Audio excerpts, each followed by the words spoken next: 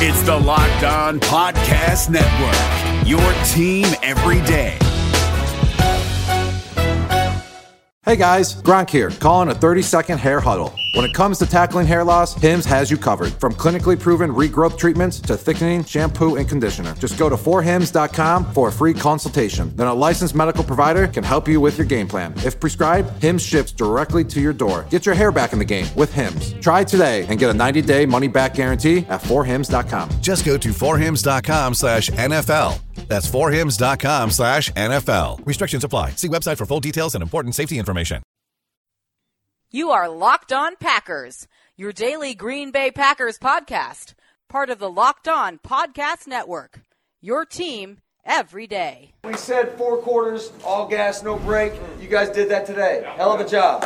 RELAX. Relax. We're going to be okay. It is time. It is time. I feel like we can run the table. I really do. You are Locked On Packers, part of the Locked On Podcast Network, your team every day. I am Peter Bukowski, and I cover the Packers for SB Nation and Packer Report. I cover the NFL around the internet, and you can follow me on Twitter at Peter_Bukowski. You can follow the podcast on Twitter at Locked On Packers. You can like us on Facebook. You can subscribe to the podcast on iTunes, on Spotify, on Google Podcasts, wherever you find podcasts. You will find Locked On Packers, the #1 Packers podcast on the internet, and the show for fans who know what happened. They want to know why and how. It is, of course, Mock Draft Monday, and we are going to have some fun with Mock Draft Monday a little bit later on in the show. But I want to talk about framing the draft. And I particularly want to focus today on receivers. We understand the Packers' interest in pass catchers. And it was reported that they wanted to get one in free agency. They wanted to get one in the draft. Okay, they couldn't get Austin Hooper.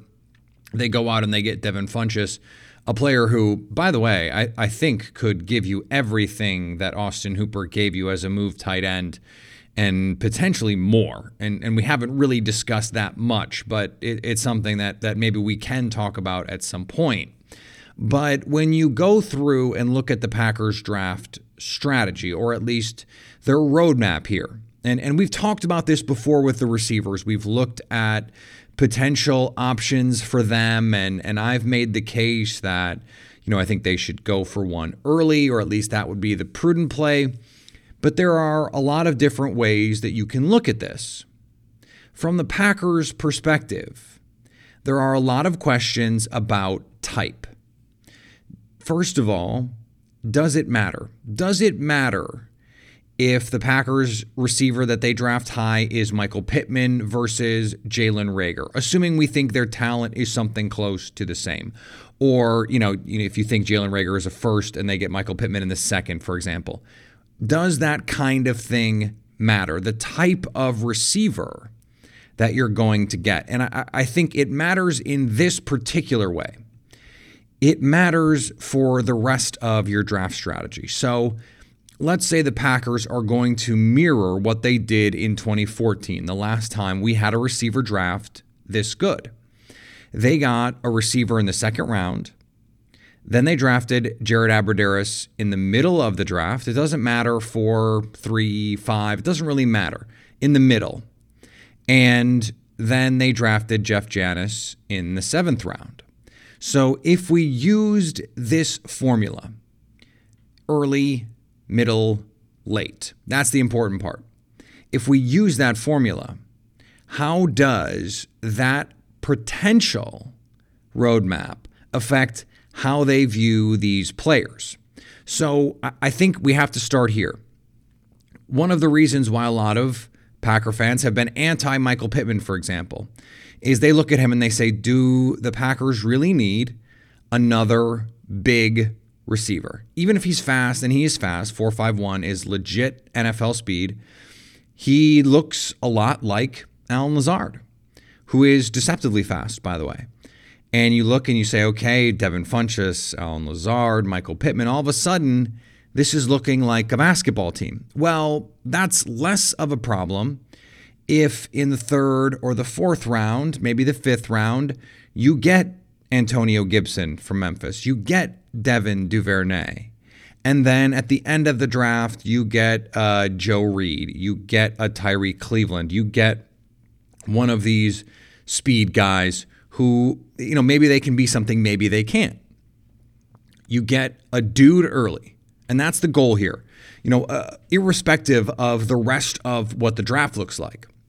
The goal is to get a dude early. You want a legitimate future primetime player, whether it's a number 1, I don't think is really necessary, but you're talking about a frontline contributor to your offense. So it doesn't have to be Jordy Nelson, but James Jones is what you're looking for in terms of a floor. You want someone who can come in and give you 50, 60 catches in 2-3 years. That's the goal. And then in the middle rounds, you have, your gadget players, you've got your guys who have niche roles, and then at the end of the draft, you've got your upside players. So a number of different ways you can look at this. You can go big, physical, strong, fast, Michael Pittman early. By the way, don't think first round is too early. And then in the middle rounds, you get that gadget player. And then at the end, you get, let's say, a speed guy, Joe Reed. Can you get, Hightower from Boise State in the 6th round, for example? That draft strategy makes some sense. But then you could do this another way. Let's say early on, the Packers are going to, you have Matt LaFleur and he's pounding the table for Jalen Reagor. Smaller guy, deep speed. All right. Now, is he your run after catch guy? How does that affect the way that you look at these other players? Is Reagor too similar to the Gibsons and Duvernays of this draft class? And how does that affect how you view the back end of the draft? And how does that affect your strategy early on? If it is the case that you think you can get one of these speed demons or one of these run after catch gadget type players, does that sway you against taking Laviska Shenault or Jalen Reagor early? That's a decision that the Packers are going to have to make. How the rest of the draft looks matters. Now, how much does it inform who they take early? I don't know that it would be wise to let it affect it in full. I mean, you don't want to say, okay, that the move is pass on this guy now because someone 60%, 70% is good who plays similarly is available later in the draft. No. That's not how this works. And that's not how it would be smart to work. The Packers have to get the best players that they can get when they can get them. If it were me and I'm looking at this, I'm trying to find the guys who can do the most things.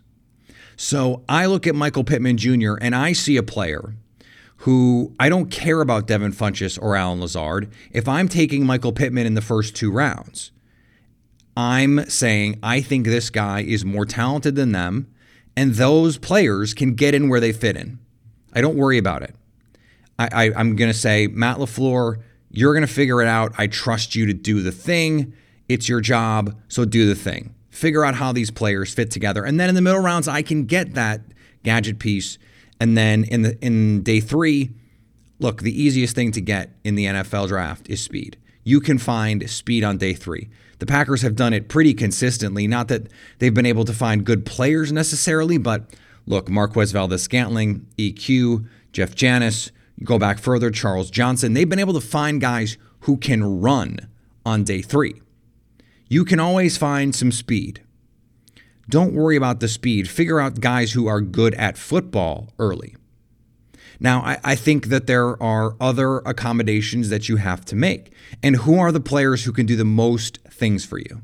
You don't want to take a niche player, a role player in the first or the second round. So if you're a guy who can only do one particular thing, if you are, what Will Fuller was a few years ago, and it was like, okay, you can get deep, you can take a slant and you can turn that into 6 points. But beyond that, there's not really a lot that anyone should trust you to do. Okay, that's not the player you want. But when you look at someone like Brandon Ayuk, the forgotten receiver in this draft, he can take a slant. 80 yards for 6. You can throw him a deep post and he can score. You can throw him a smoke screen and he can pick up 8, 10, 12, 14 yards. He can do a little bit of everything. Jalen Reagor is another player like that who can do a little bit of everything for you. Maybe Denzel Mims can be that guy. I'm not convinced, but maybe. Michael Pittman is not that guy. He's not that run after the catch guy, but he is a size, speed, downfield threat. And he is more talented than any of the size, speed guys that Green Bay currently has on the roster. You want to say, oh, is he better than EQ? Look, I was as high on Equanimeous St. Brown coming out of the draft as anyone. I was. I thought he was a top 100 player. He ends up going late day 3. All right? Michael Pittman is better. Michael Pittman is one of the 30 best players, not receivers, players in this draft because of what he can do down the field, because of his ability to be consistent catching the ball. All of those things make him so important and so vital to what your offense can be in all of these different ways that you want to take the most talented player, and he very well might be that player. Now, I think he and Brandon Ayuk, along with Jalen Reagor, if Justin Jefferson doesn't fall, we haven't mentioned Jefferson, he's a slot receiver. Can he play on the outside? Yeah, probably, but he's really going to do his damage from the slot. All right. He still allows you to do, okay, you got gadget in the middle rounds, you've got, deep receiver at the end, or you go speed in the middle rounds and you can find that gadget player on day 3. All of this works in tandem.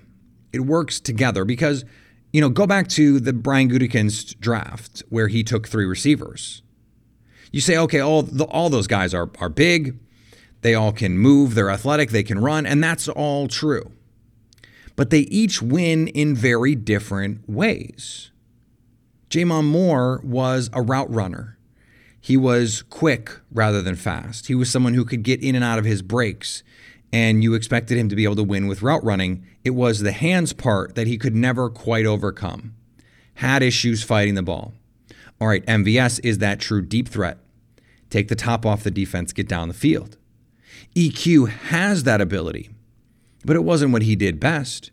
He was big, fast, tough, middle of the field guy, sidelines, plays down the field because he can take the top off the defense, do a little bit of everything for you, but I think in particular work the middle of the field. And I still think there is a role for EQ in this offense, particularly the Matt LaFleur version, where you're going to go play action. You want to hit those deep in routes. You want to hit those deep post routes, those deep over routes. Equanimeous St. Brown can do a lot of that for you, but Gutekunst prioritized having different kinds of players. I think in a draft like this, that is the kind of thing he's going to look to. Get a certain type early, hopefully a guy who can do a lot of different kinds of things. And then as you move down the board, because this is how this works, you basically lop off skills as the players go down. Because if you're a middle tier player, if you're a 3rd, 4th, 5th round type player, you just don't have as many talents. You don't have as many skills. You don't have the traits that a 1st and 2nd round player has. You have to get a role player, a niche player, someone who can fill a specific role and hopefully do it well. But that is what you're looking for. You're looking for a diversity of skill set coming out of this draft.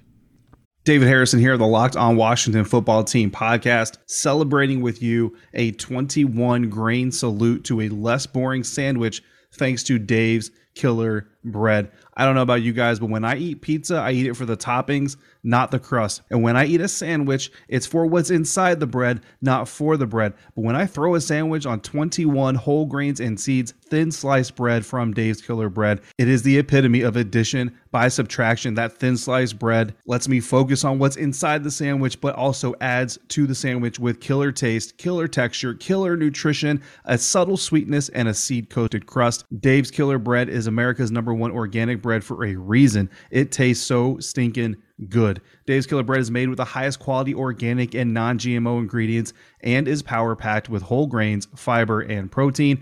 Visit daveskillerbread.com to learn more and look for Dave's Killer Bread in the bread aisle of your local grocery store.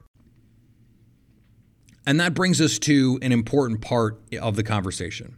Not every Packer fan, not every listener of this podcast, frankly, is thrilled with my suggestion that the Packers could take Michael Pittman Jr.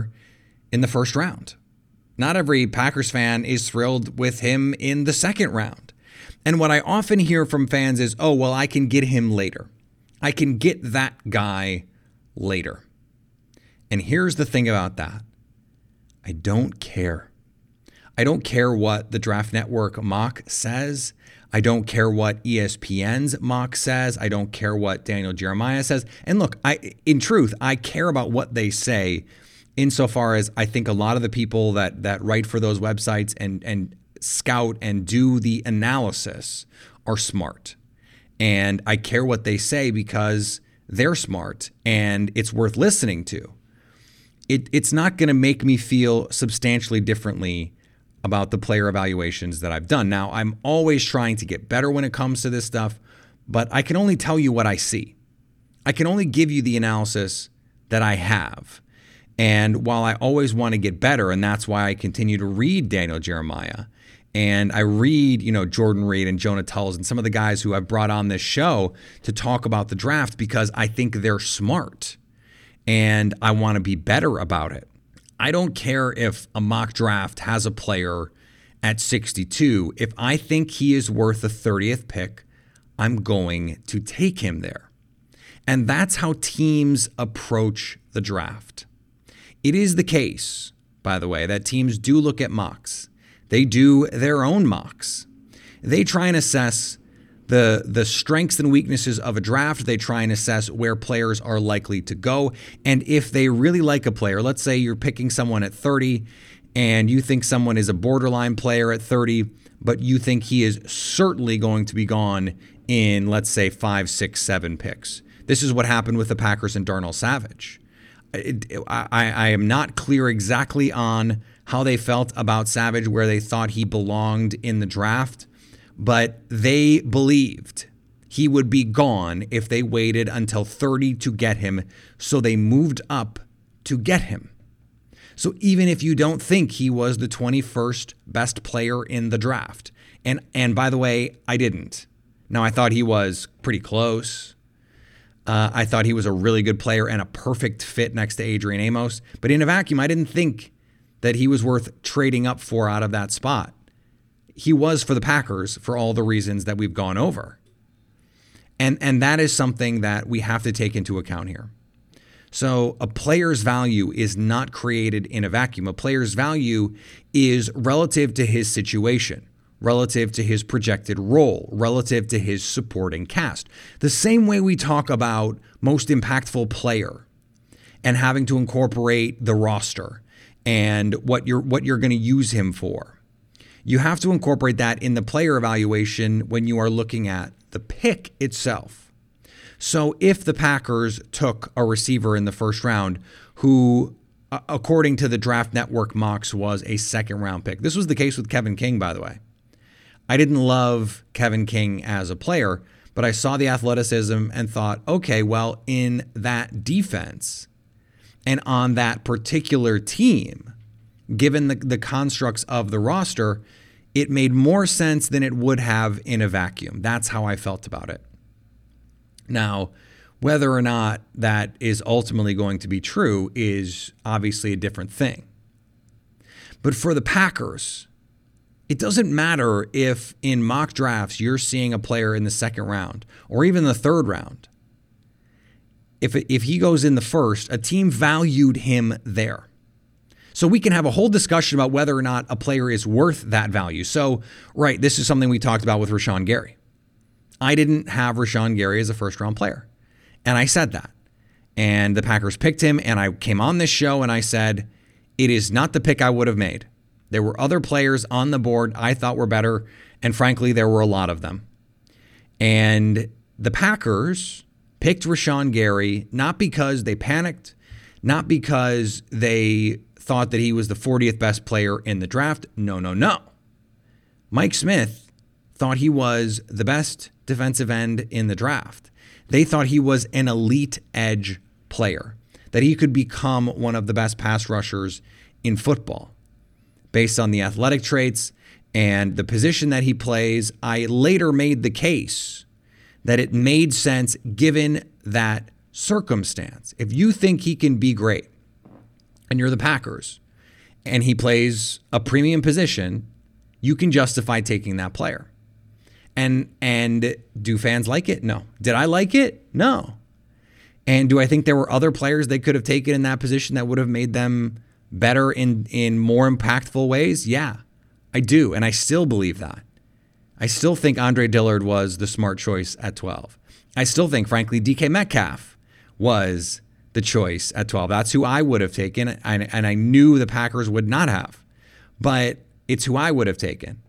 And I would have certainly been interested. It would have been, for me, between Metcalf and Dillard. Those would have been the two guys. And look where we are in this draft in 2020. Receiver, offensive tackle. But this idea that, oh, well, he's projected to go in this place, so the Packers can't take him here. No, that's nonsense. It's nonsense. Because a player could fall, or a player could outperform the expectation. Now, that doesn't mean that you should take players who aren't as good, no doubt. But if any team takes a player at a specific draft location, it is, generally speaking, because they believe that player is worth the selection. Or they like the player so much that they don't believe he will be available when they pick next, and therefore they must take him in that spot, which is another way of saying that he is worth that selection. This idea of reaching based on mock drafts has to stop. It's silly. It's silly. If you think a player is worth the draft selection where you are, you take him. So it doesn't matter what the Draft Network mock drafts say about where Michael Pittman and Brandon Ayuk are going. Just because you can get him at 62 doesn't mean you pass at 30. I think either one of those guys is worthy of the 30th pick.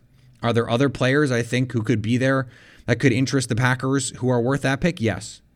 Do I think those players are better than Pittman or Ayuk as prospects? Maybe. There are some players who I think could be there that would be better. Are they more impactful for the Packers? For the Packers, I mean, this is critical. Are they more impactful for the Packers in this situation, in this draft? That's something we have to try and adjudicate. And I think it's something that often gets lost when we start to look at these mock drafts, because you see a player's name and he's constantly showing up at 62 or in the 50s and the 60s, and he goes in the first and you go, well, why? Well, there's a host of reasons why. And that's why I actually study these players. It's why I watch them. It's why I evaluate them on my own, because I don't want to trust what ESPN says. I don't want to trust what NFL.com says or CBS or the Draft Network. And it's why, by the way, I bring on a diverse group of voices to talk to you, because I think all of them are useful in some way or another to give you an idea of these prospects, but none of them are the final word on these things. So this is not a pre-defense of a reach, but it is a way of saying just because a player is being projected in these mock drafts doesn't mean he is not worth the selection earlier than that or later than that, by the way. It can work both ways. There are plenty of players who I think are going to go, top 10, top 15, who I would not take top 10, top 15. It's why I do the work. And I just want you to remember that when you're trying to evaluate, is this a good pick? Is it a bad pick? Hey, listen up, FanDuel Fantasy players. Your day is about to get 20% better. This is Vinny Iyer, host of Locked On Fantasy Football here on the Locked On Network, and I have an offer for you. Start playing fantasy this football season, and FanDuel will give you a 20% bonus on your first deposit. That's up to $500. That's a big-time bonus, and all you need to do to claim it is to make your first deposit on FanDuel. I love the fantasy contests they have on FanDuel. So many different ways to play, cash games, tournaments. I like to challenge myself there. Take my fantasy football knowledge to the next level. Many different types of game formats you can pick from: main slate, single game, best ball, snake draft, and you can even play private contests with your friends. And there's an awesome slate of games on hand every single week. You can get the players that you don't have in your redraft leagues into your lineup. Try to get that big-time return on investment. Every week is a new chance for you to win big at FanDuel, and that's what I love about it. Experience season-long wins without the season-long waits. Sign up today at FanDuel.com/LockedOn to claim your bonus and start playing today. That's FanDuel.com/LockedOn. Age and location restrictions apply. Bonus issued as non-withdrawable site credit that expires after 30 days. This episode is brought to you by Wise. Progress is great, isn't it? People listen to music on record players, then tapes and CDs, and now you can stream music and podcasts. When technology moves forward, you move with it. Like with Wise, the modern way to move money internationally. It's smarter and simpler. They use new technologies, so when you send, spend, or convert money with Wise, you get a better exchange rate with lower fees. And over 30% of transfers arrive in less time than it takes to listen to this right now. Join over 10 million people and businesses and try Wise for free at wise.com/podcast. Now, I do have a mock draft of my own for Mock Draft Monday. And what I tried to do was project where I felt like the Packers were going to look positionally and put together some players who I think Green Bay could be interested in. So at 30, I have Brandon Ayuk. The more I look at this, the more I think he is the kind of player that Matt LaFleur is going to want. He is big enough. He is fast enough. He is fleet of foot enough after the catch. He can make plays all over the field for the Packers. He can make things work underneath, in the middle of the field, down the field, everywhere. I really like his game, and I think Matt LaFleur will too. So receiver at 30. And then at 62, I have Prince Tega Wanogho from Auburn. Receiver, offensive tackle, first, second, in some order, I think is the way we're going to see this draft play out. And so he was the best tackle on the board that I thought the Packers would draft there. And then at 94, this is a little bit out of left field for a lot of the mocks that are out there, but I have Michael Ojemudia from Iowa. Now, I know there are going to be fans who say, oh, Josh Jackson, et cetera, and I understand that. Ojemudia comes from that same school, a lot of the same experiences in terms of zone coverage, but much better athletically. Fits all of the athletic traits that you look for.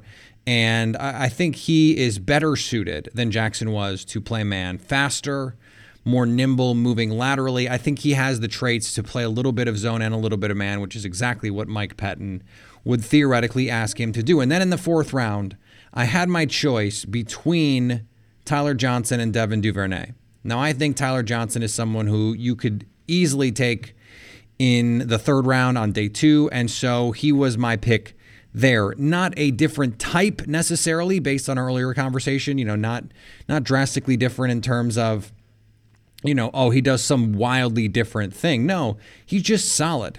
He's just solid. He can run routes. He can win at the catch point. He can make acrobatic finishes. He's solid. And you need someone who is solid. I mean, there is always a place on your team for a receiver. And Tyler Johnson is James Jones to me. He's James Jones 2.0. He's tough. He's not going to wow you, but all of a sudden he's running by you. Okay, then Keyshawn Vaughn, the running back from Vanderbilt, someone they met with at Indy, someone who athletically does what they need him to do and can be that one-cut downhill runner, the third running back that they're looking for. All right, then Dalton Keene from Virginia Tech. If you want a developmental tight end, someone who can block and then develop into a pass catcher, I think Keene is the guy you're looking at. And to get him, you're talking about late in the draft. You're talking about, sixth round type value.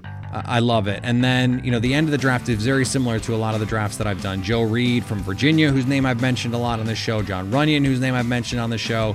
After that, it doesn't much matter. I mean, I have Carter Coughlin from Minnesota and Cole McDonald from Hawaii. I think they'd want to add some depth at edge at some point, and they want to add another quarterback at some point. I tried to address the positions I think they are going to address. That was the goal of all of this, and so I think I did that. Now, whether or not those are the players that they pick, obviously, I'm just taking shots in the dark on this one, but it was a fun exercise to do. All right, we've got a couple interviews coming for you later in the week. Danny Kelly from The Ringer is going to be here, and another surprise guest who, I don't want to spoil it, but because we haven't recorded it yet, we haven't solidified it yet, but we are working on what would be a pretty fun interview if we're able to put the pieces together. So hopefully we are able to do that. We'll be back later in the week. Remember, you can subscribe to the podcast on iTunes, on Spotify, on Google Podcasts. Wherever you find podcasts, you will find Locked On Packers. You can follow me on Twitter at Peter_Bukowski. Follow the podcast on Twitter at Locked On Packers. You can like us on Facebook. You can subscribe to the podcast, iTunes, Spotify, Google Podcasts, wherever you find podcasts. You will find Locked On Packers, and anytime you want to hit us up on the Locked On Packers fan hotline, you can do it, 920-341-3775, to stay Locked On Packers.